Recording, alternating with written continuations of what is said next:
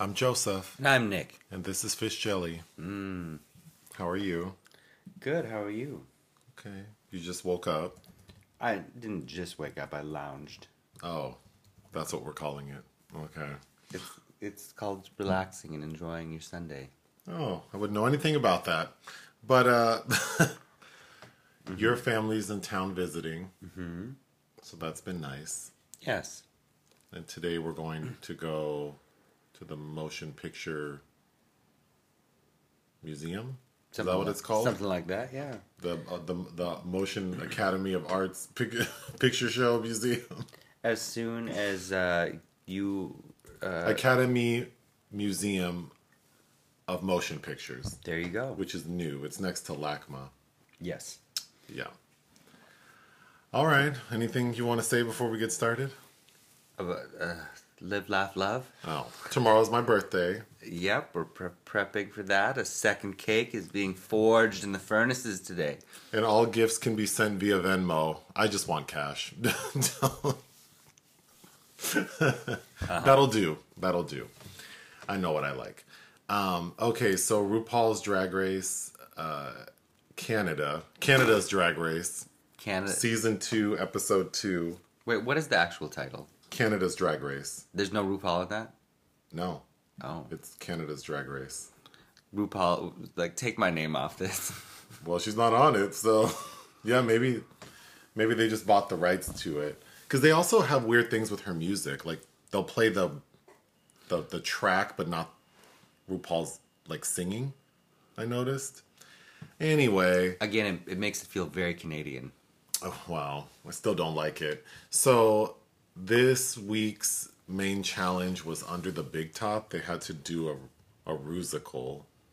Which that's like people who don't know how to swim and saying, you're going to do a marathon swimming race today.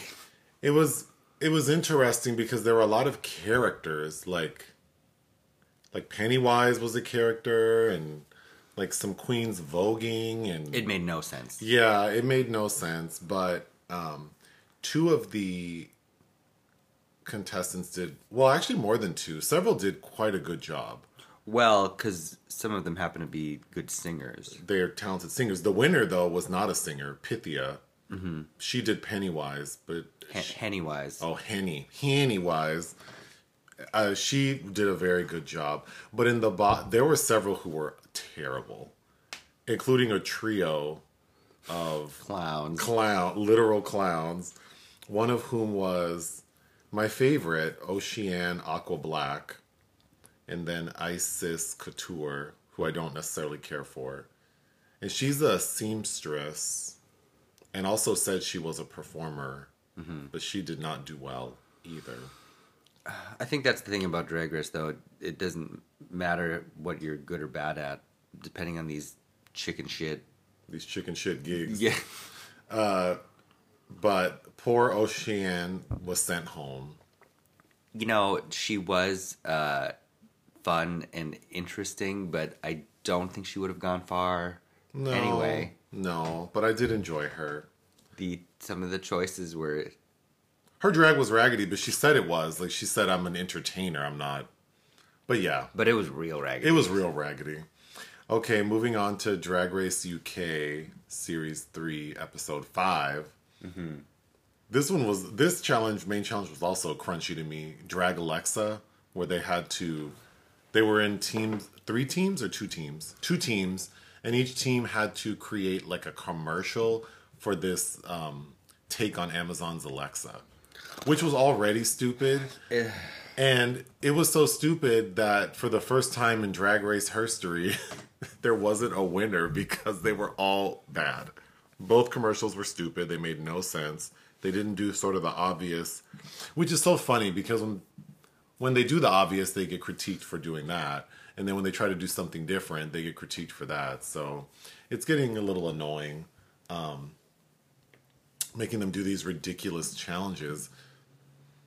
I mean, I almost feel like these, because it transitioned from like, when Drag Race first started, it was really about being like a talented drag queen. Like, can you look good? Can you sew? And then can you construct a garment? Can you And then it became more like, can you perform beyond just being entertaining? Like, can you do dips and splits, and can you sing? Can you dance? And then it's become more like, are you an actor? Are you funny? And now I feel like it's almost like, can you be like a comedy writer or something, like a show writer? I don't know. Yeah, basically, they're the ones that succeed. Yeah, it's like some sort of like songwriter or script writer, but it's an interesting trajectory of, because I don't know that. Well, that's why they brought Bibi Zahara Benet back for All Stars 5, Yes. which I think was good because it showed that a queen from season 1, who happened to be the winner, she still performed really well in sort of a more modern setup. But anyway, for Drag Lexa, the two in the bottom were Charity Case and Scarlet Harlot. Scarlet Harlot was in the bottom the previous episode, with Charity Case as well. So those two were in the bottom the previous episode as well. And that was the double save, which I did not think was... No, I think Scarlett should have gone home. Scarlett should have gone home. This go round, they performed the lip sync. They perform a lip sync to Shirley Bassey's Big Spender, which I was not impressed by, but Charity Case gets sent home, which I was surprised by. I think she's much more interesting than Scarlet Harlot. Oh yeah, I definitely agree. I think based on that lip sync, I can see why that decision was made. But well, because she sort of did the same thing she did last, like kind of creeped around with like the same makeup on. Like she looks the same, doing the same lip sync. yeah, she looked like the anthropomorphized version of Maria Bamford's anxiety mosquito in Big Mouth, which is cool. Yes, but we've seen it like 3 times already. Yeah, it's like we know that you have ornate, elaborate costumes with weird, creepy nightmare fuel. She reminds me of a more elevated Nina Bonina Brown. Yes. Like super creative, but just kind of can't. But she's like if a drag queen was a nightmare. Sure, but I also think it reminds me kind of you. Like you just don't want to do, like you just want to do what you want to do. And it's like, but can you just do what I want you to do?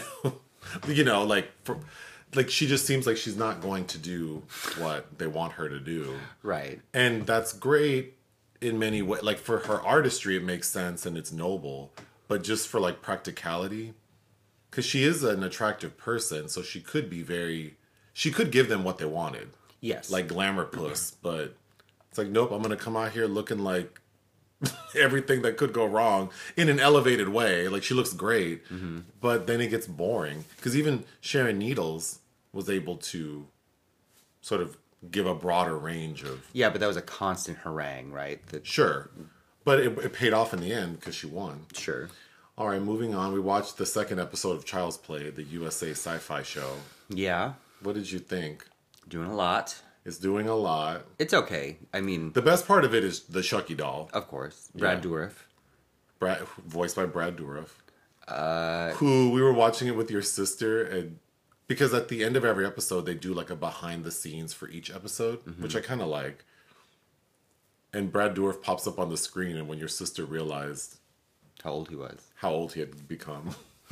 She screamed. But he's still kicking. Yeah, but that show's doing a lot. I'll still continue as it comes up on YouTube. But... Again, it's also my problem with television in general. Everything just seems stretched out when most, especially with genre, to me that's kind of a deadly combination because why... I'm going to get bored. Well, yeah, I was thinking that, like, because they're dragging it out. Like, you know, the main girl, Lexi, who's dating the main boy's cousin, we're not going to get into the story, but she's, like, I want her to die. I want mostly all of them to die. Because the girl, they have, like, a Halloween party, and she mimics the death of another character's dad. And Chucky is telling the main character, like, kill her. And I just thought, yeah, kill this bitch. Well, everything becomes kind of on the nose when in this format. When I just want some subversive subtext and hit me with it. Yeah, it feels dragged out, but I will still watch. All right, so films we watched this week for fun. This sounds familiar. The Journey Absolution. Oh my God, this sounds familiar. This was terrible. What is it about? It's with Mario Lopez Oh, we watched a riff track. and what's her name? Jamie King. Jamie King. No, or Jamie Presley. Jamie Presley. That movie, it was a riff tracks, which is like the MST3K guys voicing their commentary over the film. That movie, this movie was some bullshit. It's homoerotic. And Richard Grieco, who's only like 32 and looks. And if you told me he was 50, I wouldn't think twice about it. He looks crazy. It's from 1997. Read the synopsis of it. Most of Earth has been destroyed by an asteroid, which happens before the credits, by the way. A small military colony, New America, has managed to survive in the Arctic. When a soldier goes missing at the colony, authorities send Ryan Murphy to investigate. That's right, his name is Ryan Murphy. That's the name of that. Like, Ryan Murphy's the showrunner. Yeah, American. I have a coworker named Ryan Murphy as well. This show or this movie directed by whom? David Dakota, who's directed like 200 and some odd things. So obviously not a. If you want to see very attractive men with no shirts on in like tidy whitey boxer briefs, this is the film for you. Mario Lopez looks great, but the story makes no damn sense. And it's just kind of painful to watch. It was even with the riff tracks. Even with the riff tracks, it's painful. But they were all very young doing this terrible film. It's just I don't know if it probably premiered on television, but it's bad and it looks more dated than 1997. I can't even say it was worth because there were those other like gay bait type movies where it's just a bunch of hot young guys shirtless, like wrestling around with some ridiculous thin plot. I don't even think this film is that enjoyable because it's not. No, there isn't that much. There isn't enough like sort of roughhousing shirtless guys to like make it sort of. No, not like how Paul Verhoeven was kind of doing the same thing with Starship Troopers that same year. Well, I'm thinking more like those Brotherhood movies or like borderline softcore. But no sexual, like there's no sex. I don't enjoy those films, but I'm just saying I can imagine the people who like those probably won't enjoy this because there's not enough. No, but Richard Grieco is giving you a performance. I don't know if he's trying to be Kurtz from Apocalypse Now or what with that cigar. The Riff Tracks guys kept saying he's doing a Jack Nicholson impression. I don't quite get that. It is whoa. I would actually recommend watching it without the riff tracks. It might be more enjoyable because you could focus on these crazy performances. Anyway, moving on to Rolling Thunder. Rolling Thunder, yes. Written by Paul Schrader, directed by John Flynn, starring William Devane and Tommy Lee Jones. I think that's 1977. About a pair of prisoners of war who come back in Vietnam to their small town Texas, and they're of course ravaged by PTSD. He comes back to find that his wife is going to leave him because she's fallen in love with somebody else. So he's just got this young boy to take care of, and he is almost immediately robbed at gunpoint because the small town does all these processions for him when he comes home and gives him money and a Cadillac, I believe. Oh. And so he gets robbed by these hicks, and his wife and son are murdered. And so then he just goes on a rampage trying to kill these men with his old friend Tommy Lee Jones. Oh, wow. It's very, it's written by Schrader, not directed by him, but I kind of wish I had seen this before seeing the Card Counter, at least so I could have referenced it in my review, because, Card Counter is riffing on Abu Ghraib, but Schrader's doing a very similar things here, and I almost wish he had directed it. But Devane is good. Tommy Lee Jones is, young and handsome in it, playing a very troubled man. Very interesting, of course, if you're fans of anybody in it or behind the scenes. Okay.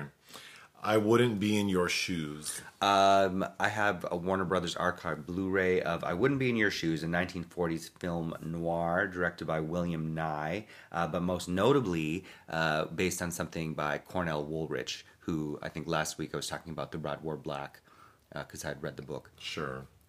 Which Truffaut famously adapted. This is very, it's if you're ever in doubt about how great something like Billy Wilder's Double Indemnity is, you go back and watch some other film noirs from the 40s, and this is very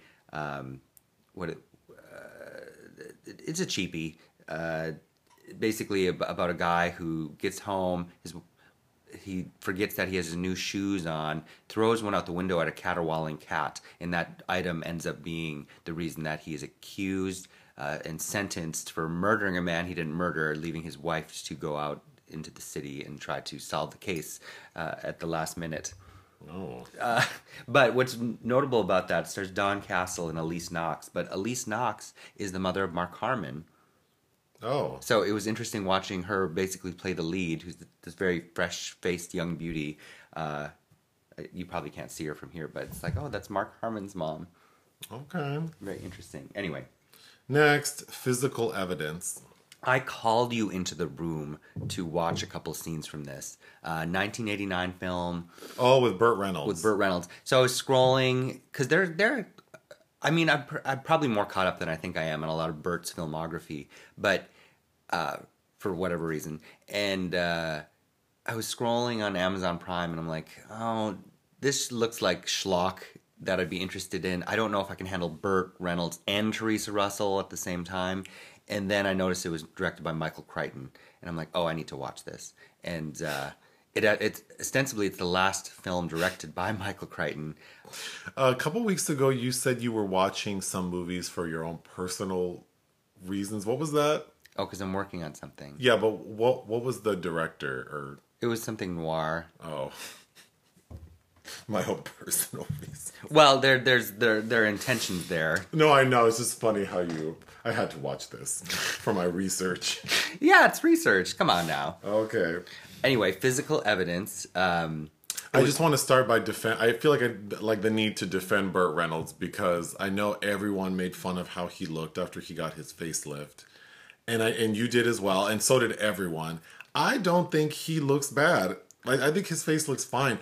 What's worse or more distracting to me is his hair, which looks like a Brillo pad, which I'm sure is either a toupee or badly colored. No, I have gone on to tell you that I think he looks fine. It's just that in certain lighting, you can see how skin has been pulled. Sure, but I don't think he looks like a freak. No, but I forget, because I have a friend who that really likes Burt Reynolds, and we talk about him often, and there were rumors that people were afraid Burt had HIV in the 80s because I think he had injured himself very badly on a set of a film that he co-starred with Clint Eastwood. I don't remember the title of, and I think it stopped filming and resumed, and he looked drastically different. Like he looked depleted, and that was kind of a rumor going around. I think sometime in the 80s. Oh, I don't know. I didn't give him AIDS, so I don't know. But anyway, Physical Evidence. I did watch a clip. I don't know what it's about, but I just saw you said Teresa Russell? Yeah, she used to be married to Nicholas Roeg. She is his public defender, and part of it is the audio, the dubbing is crazy. You may say that, but she sounds like that in every film I've seen. No. I mean, even I was gonna say I know her acting's crunchy because even with the dubbing, just watching her mouth the shit, it looked bad. But anyway, you can quickly review it. This was supposed to be a sequel to Jagged Edge, which I don't know if you've seen that with... I'm only familiar with the 2000s R&B group Jagged Edge. No, this was a with the song Let's Get Married, which was a favorite of mine back then. But go ahead. Back then. This was a Glenn Close film. One of the only films she wasn't kind of nominated for, I think, in that stretch of her 80s work. But with Jeff... I think she's defending Jeff Bridges. I haven't seen it in years, but it was a hit. Because all of these ladies were playing lawyers and DAs. Remember Suspect with Cher. Okay. Or I think maybe that was even the same year in '87. Anyhow, there's supposed to be a sequel to Jagged Edge, and then they recalibrated it because, of course, why give a powerful woman a sequel to a hit film she starred in? So they pulled in Teresa Russell. You might know her. She was in a movie called Whore in 1991, Okay. which Ken Russell directed as kind of a response to the falsehoods in Pretty Woman. Okay. And then Interesting. she played Denise Richards' mother in Wild Things, Oh, I don't. Okay. which Anyway. I think anyway, and of course was the muse of But physical evidence, what's it about? physical evidence. She's a DA. Burt Reynolds was accused of, I think, murdering somebody, and she's the only one that believes him, basically, and has to. Although that's not how our justice system works. Like, he should be able to get legal counsel without anyone believing he didn't do it. Actually, I'm blinking on the plot mechanics now because it was so ridiculous. But it's pretty bad, and her sequences are because she also, of course, has a romance with him, and she's currently with somebody else, and it was just painful to watch. I would recommend if you what gives you what you want. I think if you know what you're looking for is Rent a Cop, starring Burt Reynolds and Liza Minnelli as a prostitute he falls in love with, which is not a good movie, and they also have no chemistry at all, but is more entertaining. But yeah, poor Michael Crichton. I don't know what happened. Okay, Swamp Water. Swamp Water. I've owned the Blu-ray for years. It's Jean Renoir's first English language film, I believe. I was expecting a noir. It was not what I was expecting whatsoever. It's set in the Okefenokee swamp area, so I thought we were going to get. There's a real place called Okefenokee? Yeah, in Georgia. Oh. I need to look that up. Okefenokee. Yes, but otherwise it has some interesting. Of course, an interesting Walter Brennan performance. Who, if you close your eyes, sounds like Jimmy Stewart to me. But yeah, Renoir directed, based on a novel, really stars Dana Andrews, who I think was very handsome, but I think I liked him more when he was kind of grizzled and past his prime in some film noirs, like a couple Fritz Langs he did. What is this movie about? It's about a boy. Dana Andrews is supposed to be playing a boy whose father is Walter Houston, who his dog gets lost in the Okefenokee, and he has to go find him, and he stumbles on Walter Brennan, who is a criminal hiding out in the swamp, and he befriends Dana Andrews, who basically goes back and forth in town to correspond with Walter Brennan's daughter, played by a very young Anne Baxter, who can't be like 17 or 18, who you know as Eve from All About Eve. Oh. Or Nefertiti in Ten Commandments. Okay. It's fun seeing all of those people who do look very young, but ultimately it's 1941. It felt very 1941. Okay, next, Hellhole.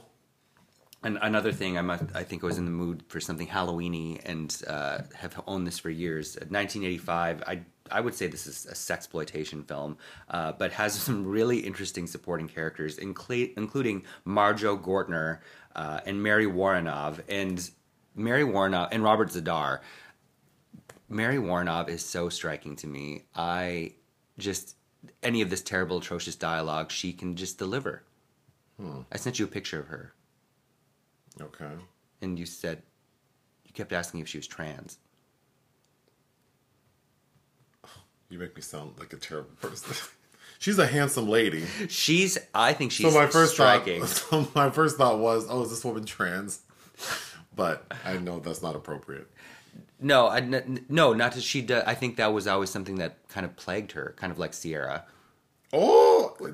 No, I know that. I don't think people always say that though, People used to say that about Sierra until she had some surgery on her face. Which is unfortunate. That what does it matter? But anyway, I think that what is striking about Mary Woronov, whose biggest film is probably Eating Raoul, is that element of she's just this secretive, seductive creature. Not to demean any interpretation of her in any way, I don't believe she was trans. But it doesn't matter. It's just that What is this movie about? She plays this crazy psychiatric doctor on a psychiatric ward who problematic. What's the word? Why don't you read the synopsis of it? What does the synopsis say? Well, this synopsis doesn't really encapsulate what the film is about. The hellhole is this secretive lab in this mental asylum that they cart away the problematic wards, and Dr. Fletcher, played by Mary Woronov, does secret experiments on them. Oh. And then that basically is what's going on. Did you like it? No, it's terrible. Oh. That's why it's a sexploitation film. It's like Caligula. Every time we're in between the plot mechanics, we're treated to these women inmates who are always naked, in mud baths, in the shower, doing all kinds of drugs, including meth, and just having a gay old time. It sounds interesting. It's not good. The lead is actually played by Judy Landers, who I thought looked a lot like Fifi O'Hara, who always has blown out hair and always has her makeup on. It opens, she watches her mother get murdered, who has some kind of secret files that this man, the murderer, needs, and he becomes an orderly in this psychiatric institution to plague her, but she has amnesia and can't remember him, so he needs Dr. Fletcher to kind of scare her into jump-starting her brain. Oh, God. Okay. In the hellhole. It's not good. Next, The Thing That Wouldn't Die. You watch this it's a favorite Mystery Science Theater 3000 treatment of an old 50s film. About a lady who, well, she's like a water witch. Yes. So she uses a stick to find like wells of water, but she comes upon an area that's evil, and like a head is found, and this buried by Sir Francis Drake, and the head is like sort of possessing some of these women to do bad things.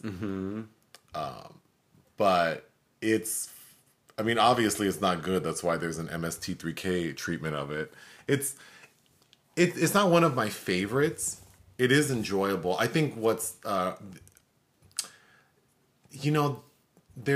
there's a line, dig the hell out of my lawn. Oh, go ahead, dig the hell out of my lawn. But you know what I thought we were about to watch is the one where there's the line where she says something in my dreams of blood. Oh, the leech woman. It's in black and white, and the quality of the video is not the best. So I think that takes away from the experience. But it is a fun watch because the movie's ridiculous. Oh yeah, it's stupid as all hell. But I saw this years ago when I was on the Sci-Fi Channel in the late '90s. But it remains fun. The commentary track is fun. It stars William Reynolds as Gordon Hawthorne. William Reynolds played Barbara Stanwyck's son in There's Always Tomorrow. He's very handsome. And then the old man, that they go get this man from the National Archives or something in the middle of the night. Oh. To examine the chest that is examined, that old man that they assert has the hots for Aunt Flavia. He is in All That Heaven Allows with Jane Wyman. Lastly, we watched American Gigolo. I had never seen that film before. I didn't care for it. Why? I love it. I thought the writing was corny. I thought Richard Gere was not the right... Really? He was handsome. He's handsome, but he wasn't like... I don't know, all the dialogue about how he... watching him... Like when he... So it's about... Richard Gere plays a character named... Julian Kay. Julian Kay. He's a male prostitute, but he's like a high-class prostitute, and he ends up turning a trick with a woman who ends up being murdered, and he's accused of it. He's framed for it. Well, or he's framed for it, so he's accused of killing her, and he is arrested for it. But ultimately, he gets off because a senator's wife, played by Lauren Hutton, provides him with an alibi. The end. Yeah. But I thought Lauren Hutton was striking, and I thought she was very good in her role. But I thought Richard Gere just seemed...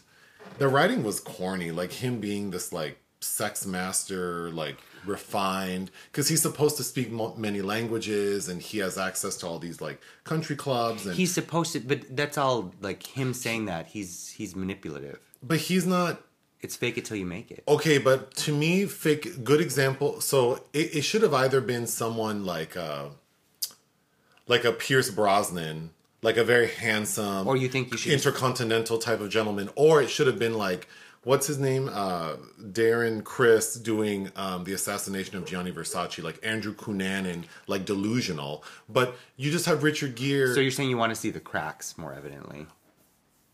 He needed to either be so debonair that it's like all these basic rich white ladies would just be so like he would be so magnetic to them, or he needed to just be a full on con. But in this film, he's just like, yes, he is handsome, but then his body is just kind of like, well, he's not like. I mean, I think he's like, yeah, like I'm sure gay men would find him very appealing, but I don't think that like I think that's where the film it doesn't get seedy enough because I think what it really needs to feel and what it lacks is that essence of kind of the darkness always nipping at his heels. Like then that was the other thing. He is in trouble. He's being accused of killing this lady, and then the way I always forget, is it Renee Elizondo or Hector? Hector. Oh, Renee is Janet Jackson's ex-husband. Hector Elizondo plays a detective, and the way Julian is talking to the detective is just like so ridiculous. But if he's supposed to be smart and have money like to pay for an attorney, why are you talking to this detective and telling him like, well, sensitive matters because it's not all like legal and what the fuck are you talking about? Get an attorney and shut up. I get that it was also a different era, and he is living his LA fantasy. And knows he didn't do it. But the other problem too is like it's not really a fantasy. Like he has a beautiful apartment with all the things and drives a very expensive Mercedes and has custom Italian suits made for him and you know closets full of clothes and he's living the life. So it's not a fantasy. He's doing it. But what you're talking about, what I think you're talking about is the fact that he really isn't like this life he's created for himself is like almost like a mirage. That's it can what be I mean. taken away Yes. at any moment. But then the film, I don't think, does a good job of explaining that because even when he does get arrested, we don't see his life fall apart because in the end, Lauren Hutton's character says, well, I'll be with you. I don't know what we're going to do because obviously I can't go home because the paparazzi's there, or the reporters because her husband's a senator at the end. So I don't know. I wanted it to either like it, for Richard Gere to make it work, I think it needed to be kind of seedy. Like he is doing these jobs, but then he lives in like a shit apartment in Hollywood. Oh, excuse me. So I just was kind of annoyed by his character. Every time he spoke, every time he was sexual, it was just like, ugh.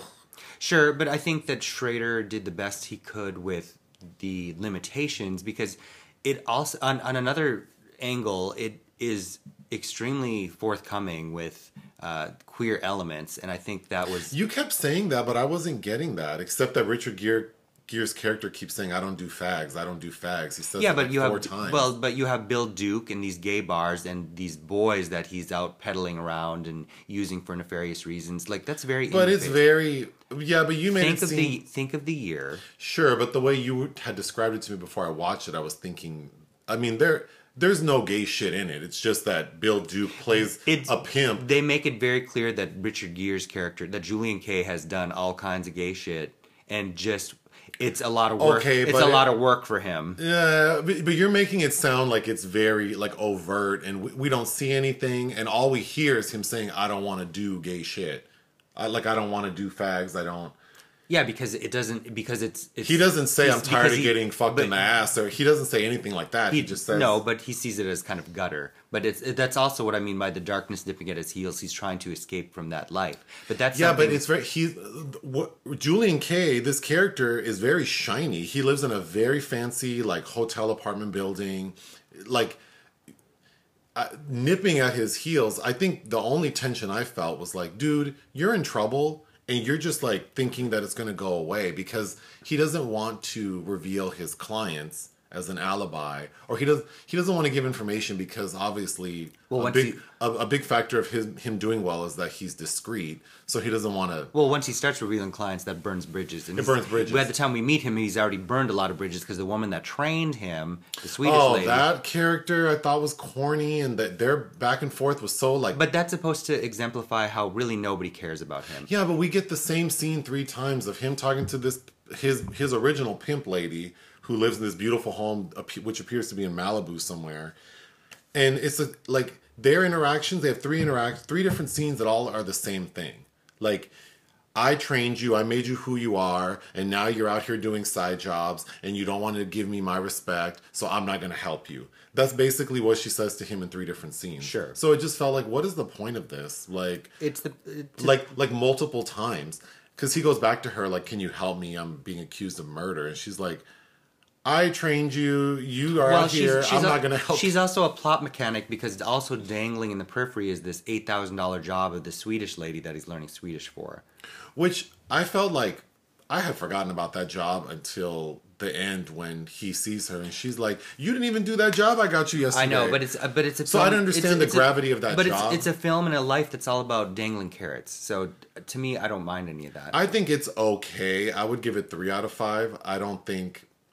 I agree that for the time and for this, I mean, at the time, I don't think Richard Gere's ever been like A-list male lead actor, but I think for the time, it is a bold story. I think the highlight of this film is Lauren Hutton. Oh, she's beautiful. Although I think they filled in her gap, which kind of bothered me. They did fill in her gap. But yeah, she's gorgeous. They kept Hector's and filled hers. Yeah, Kepler got his gap, but she filled hers. No, I love the Blondie Call Me soundtrack and how it's used in kind of woozy, weird ways by Giorgio Moroder. Yeah, so the opening of the film is Blondie's Call Me, like the radio version. And then throughout the film, which is actually really interesting, it's just sort of instrumental versions of the song, but like altered to fit the mood of the scene. Mm-hmm. And I thought that was a really cool. Well, I love almost anything Giorgio Moroder. Well, he's like a disco king, right? Yeah, I mean Donna Summer, Irene Cara. I'm familiar, but yes, no, I think the use of that song throughout the film is very strong. I think the cinematography is very shaky, but LA's beautiful. Mm-hmm. It's an LA neo noir to me, and I appreciate it doesn't feel like it's not a thriller though. It doesn't feel thrilling as at all. as a template for other queer things that would come. Like it has. Schrader leans in a lot into sexual repression in his films, and it's not the first time he's had like gay or queer characters. I think this was the same year as Cruising, right? Like. It's interesting to see what he was able to get away with. I think from a straight... Cruising is a much more subversive film. I agree, but... Which is why this doesn't feel that bold to me, but... I don't know, like Bill Duke trying to hustle... I didn't even recognize that Bill Duke was gay. Bill Duke solicits, like, male prostitutes. But I think it's all in the subtext, which I'm always a fan of subtext. Like, if you really listen to everything Bill Duke is saying, like, it's pretty creepy and weird. But I think you went to the bathroom at the moment where Bill Duke tells him, like, dude, you were frameable, and I didn't like you, and nobody liked you. Nobody cares about you. Right, but you're saying that, but it doesn't feel like that. It just feels like he's occupied. Yeah, I mean, you occupy a world of pimps and hoes. Like, there's no honor. It's very shaky. You're doing illegal things, so you could get in trouble at any moment. Mm-hmm. So it doesn't. I mean, it's like, yeah, duh. Like, I love he's disposable. I love the symbolism of the final scene with Lauren Hutton's hand pressed up against the prison glass and him leaning his head against her, and the camera zooms in so you can't tell that it's prison glass, but realizing that forever and always there will be this demarcation between them, that they will never ever actually be together. I would recommend it. It just wasn't what I thought based on how you were talking about it. But yeah, I mean, it's a good film. Okay, moving on to projects of interest. Something called Odessa. Yes, Christian Petzold is finally moving forward on his next project, collecting funds. After Undine premiered at Berlin, and of course before the pandemic hit, he had said he was doing a queer film next. Over the pandemic, he said he was going to wait till it's over because there's going to be a lot of physicality. So I believe this is still the same project, but that's exciting to me. And next is The Beast in the Jungle. Yes, Patrick Chiha, who's a queer filmmaker. I don't know if I made you watch Domain, starring Beatrice Dahl, back in 2009, which is a lot of fun. But he's directed several documentaries and other things since then, usually that premiere in Berlin that I catch. He is adapting a Henry James short story called The Beast in the Jungle, which I have a copy of that I have yet to read. Love Henry James, of course. Terminology it was described at was a huis clos, which means behind closed doors. So like because it's probably more of a short story than a novella, but it must be a conversation, i.e. behind closed doors. So that is exciting to me. All right, moving on to the obituary section. So the big movie news this past week was an accident on the set of a film called Rust, which was filming in New Mexico, which resulted in the cinematographer, whose name I may not pronounce correctly, Halyna Hutchins. Based on the spelling, Halyna Hutchins. We've seen her work. She was killed. She was the cinematographer on Darlin, the sequel to The Woman. Oh. Yeah. Yeah, okay. Yeah, she's been around a while. So, obviously a tragic accident at the hands of one of my faves, Alec Baldwin. This is devastating because, to be, like, accidentally killed at work is just, like so horrible. And then to accidentally kill someone, I mean, it's just devastating on all ends because... I know Alec Baldwin has had, he's well known for like having a temper and blah, blah, blah, but certainly he's not a murderer and I'm sure has a heart somewhere in there. Yeah. I'm sure it's just like, I'm sure he was inconsolable. I'm sure he's devastated. I've read that he's canceled future projects. Like those things have been obviously like placed on hold. And then all the people who knew and cared about Halyna. Yeah. That's just what. Could you imagine if if you got killed at work, I get a check. So, but no, just to be funny. But yeah, can you imagine? Like you go off to work and then I get a call being told that you were... I'm sure more details will come out about it. Obviously, I think I read that he was told it was a cold gun. Well, the most recent information is the assistant director, Dave Halls, is the person who handed Alec the gun and then told him that it was that it didn't have live ammunition. But it's come out that there have been formal complaints against this person due to disregards to safety protocols, including weapons and pyrotechnics. Oh. So he has a history...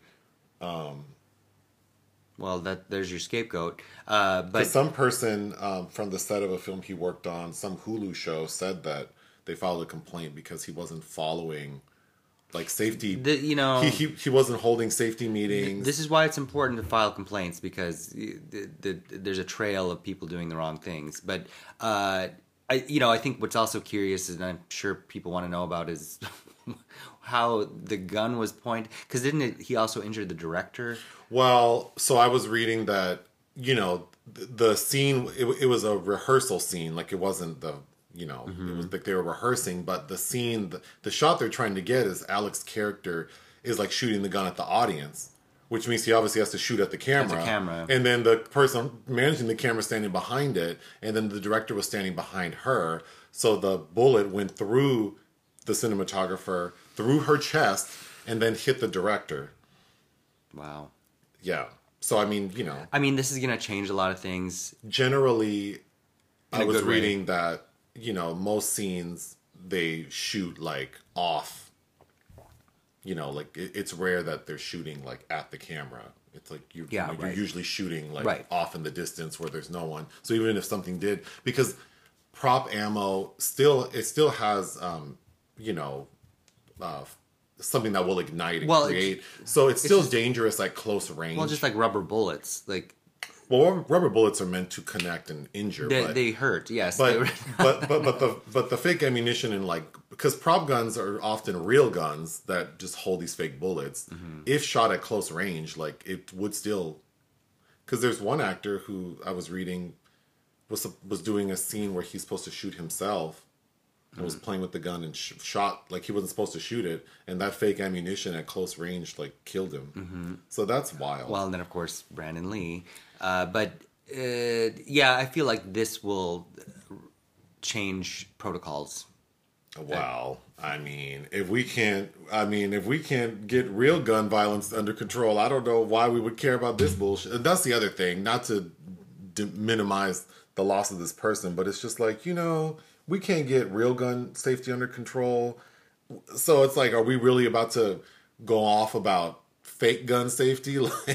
Well, they're they're similar parts of the same conversation. I know, and I'm being difficult, but it's just like guns are a problem. Yeah, I agree. That being said, I do want a gun, and I feel like I need to know how to handle a gun, but because they're a reality. If no one had guns, then I wouldn't give a shit about guns. Sure. If we could all say, like, no one can have a gun, I'm fine with that. But since a lot of people do, it's like, well, let me go ahead and get one and learn how to manage it. But do you have anything else you want to say? Because we're running out of time. No, it's just right. depressing. It is very sad. So the mystery movie this week was a film called Dreamcatcher. Selected by Joseph. I selected it because I was listening to How Did This Get Made, which is one of my favorite podcasts, and they were talking about it. And I couldn't remember if I had seen it or not. So I saw it last in the theater when it came out in 2003. I had read the book. So it's a 2003 film based on a Stephen King novel, directed by Lawrence Kasdan and written by William Goldman. And apparently those two people are notable. Very extremely notable. Lawrence Kasdan's debut was Body Heat. He wrote a couple Star Wars films. He wrote The Bodyguard. He directed The Big Chill. William Goldman, he wrote Princess Bride, All the President's Men. He wrote the film that we did last week for this podcast, Magic. He's written other esteemed Stephen King adaptations, such as Misery, and another one I'm not remembering. But yes, so I think the shock at how bad this film was based on the source material and those making it's still shocking to have revisited it as an adult. It's so bad that I didn't take any notes. I couldn't, because it just would have been like... Oh, I did. I mean, it just would have been too many to... But I'll just sort of basically go over the story is about four male, lifelong friends who are staying at this, secluded cabin, during the winter, when an alien invasion occurs. But these aliens have been visiting Earth throughout the years. And Morgan Freeman plays a military person who's sort of been in control of managing these aliens. So they're manageable, they're quarantined in this spot, and then the military, this special group comes in and evaporates them. So these four friends are caught in this this quarantine zone. In Maine. They're in Maine, in New England. And they are able to successfully quarantine this group. So it seems like, everything will be fine. Two of the four friends end up dying. But I don't even know where to begin. The dialogue is... So I will tell you... I'll let you start because you have notes, so go ahead. My memories of the novel, I think they were trying to... Oh, you read the book. Yes, but again, back in 2003. But I remember that whole SSDD, same shit, different day, blah, blah, blah. I think Stephen King... I loved him as a kid, but repeats himself and his kind of trajectories quite a bit. All these... This is full of his favorite motifs, if you will. But... I think Goldman and Kasdan were trying to stay faithful to the novel, and that's where they probably messed up, because this dialogue is terrible. But I remember it being that way in the film, or in the book. some character says, "We're about to have a double storm." What the hell is a double storm? Oh, and then they keep like the fuckaroo and fuckery. Jason Lee has the brunt of it as Beaver, who got a bingo blowjob and is talking about priapism and going like. Okay, so these four friends have this psychic ability. Oh, I didn't mention that. So these four friends have a psychic ability or like telepathic ability, something, and they get it from this character named Duddits. Who's, as an adult, played by Donnie Wahlberg. And Duddits is an alien who knew about this. He's like a good alien. And these bad aliens who've been coming to Earth, that Morgan Freeman's character has been sort of eradicating, he knew that this bad alien was going to come at some point. So he came to Earth in the body of this little boy with like special needs. Yes. He's like... Does he have Down syndrome? No, he doesn't have Down syndrome. He has some cognitive delay of some sort, but also ends up with like leukemia. Yes. And it's too much.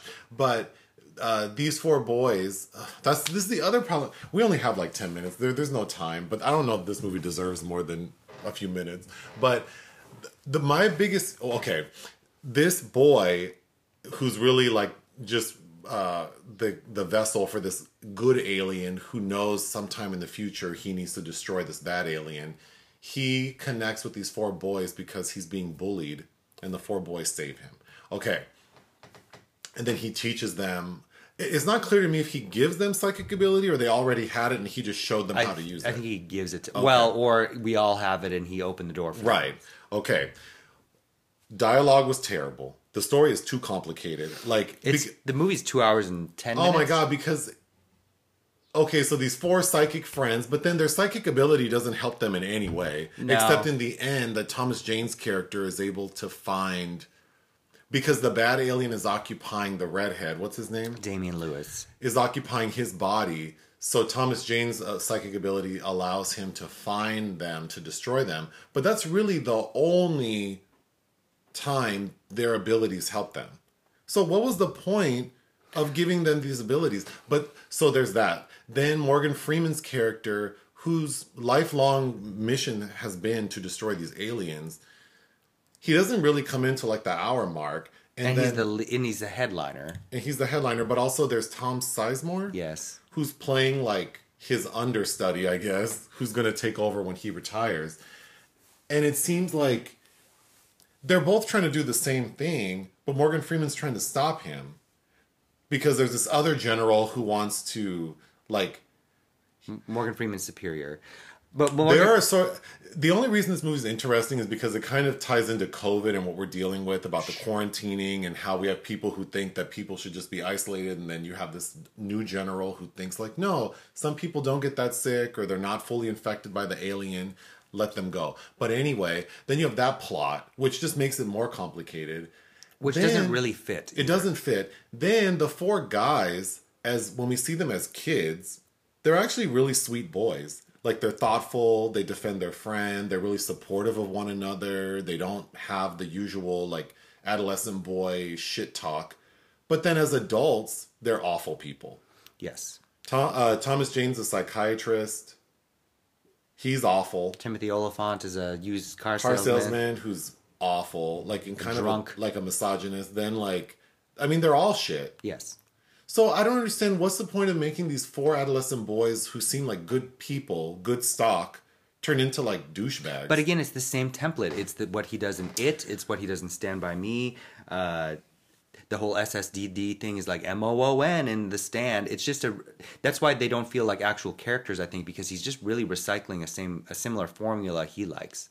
Then there's shout outs to Alien. Oh yeah, it's called the Ripley virus, named after the broad from Alien, as Morgan Freeman says, who starred in a movie with Sigourney, but whatever. What did he star in with her? Eyewitness. Oh. Then the aliens look like kind of like Tremors, but then they burst out of the body like the aliens from Alien. But out of the ass. But out of the asshole. They're called shit weasels. Oh my god, it's just... The dialogue, Morgan Freeman, who's clearly supposed to be like General Kurtz from Apocalypse Now, who we referenced earlier already, is given dialogue. In that one stretch of sequence, he's using alliteration like, it's a paradise of pine, it's a blizzard of bullshit. And another Alien reference is Damian Lewis's character is named Jonesy, which is named like a cat from Alien. Oh, then another stupid part of this movie is the memory warehouse. That's really which bad. is used at length, and it's so literal. Like, so in reference to like these characters' memories, they say they have memory warehouses where they can go in and sort of like allocate and store memories and like dispose of memories. First of all, it doesn't make sense with how memory actually works, number one. Number two, it's used so heavily, and really the only point... I don't understand why such a prominent plot point is made for what ends up being used to simply explain that the one character, the redhead, didn't know Duddits made it so that he would never know like who Mr. Gray is, which is the bad alien. Mm-hmm. And then Mr. Gray is like trying to get into his memory warehouse to find out where Duddits is. And it is... but it's like, why does he need to know? Oh God, he's running around in the circular staircase of his mind, and then... It was very Harry Potter to me. Poor Damian Lewis is due as Mr. Gray speaking through him as a British voice, because Damian Lewis is British. That was so dumb. And he said he was doing a Malcolm McDowell impression. I don't understand why this alien would even have a British accent. I don't either. It's not why good. Would he? Morgan Freeman's eyebrows. Morgan Freeman's eyebrows are a problem. And I don't understand why that choice was made. Your mom, we watched it with your mom, and she made a good point that maybe it was trying to show that he's older, like close to retirement, which is probably what they were trying to do, which makes no damn sense. Morgan Freeman, been done, looked old. We don't need to make him look older. He just finished shooting a movie with Juliette Binoche where he's again playing a cop hot on their trail. It's like, he is getting a little older. We don't need to make Morgan Freeman look older by putting crazy ass eyebrow extensions. Just nothing makes sense. The only creepy scene is when we see all the animals fleeing. But there's this red coating that happens when the Ripley virus takes over, but that ostensibly really does nothing except look like the Jordy Verrill portion of Creepshow. The only thing I want to say is this is another example of like, this could have been a good movie had it just been four friends in a secluded cabin when aliens attack, and they have this psychic ability and they are able to defeat the aliens using their ability. That would have been enough. But you had all these layers that just make it laughable. It felt like if four 11-year-old boys wrote a movie. Well, it's just... That's how this movie feels. I think it also goes to show when you have a director that really, was into adult dramas, many of which I didn't even like from his 90s work, doing a Stephen King adaptation that he failed miserably at. And it's sad to learn that a filmmaker of his caliber, both of whose sons have come to be notable filmmakers, including Jake Kasdan, who did the TV Set with Sigourney and in Bad Teacher. This really slowed his role. It ruined a lot of projects he was making after this, and he only did one film since then called Darling Companion, which I also did. Well, we have to end this, so what else do you need to say? I have a quote from Lawrence Kasdan. I tell you, I feel like a real novice as far as horror goes. And then just a very simple Roger Ebert quote. Wait, that quote was from him before he made this movie? I think and they hired him anyway. And Roger Ebert, no good movie is too long, and no bad movie is short enough. Word. This film felt long. Yeah. Anything else? Bite My Balls. Oh. That's from the movie. Oh, toodaloo.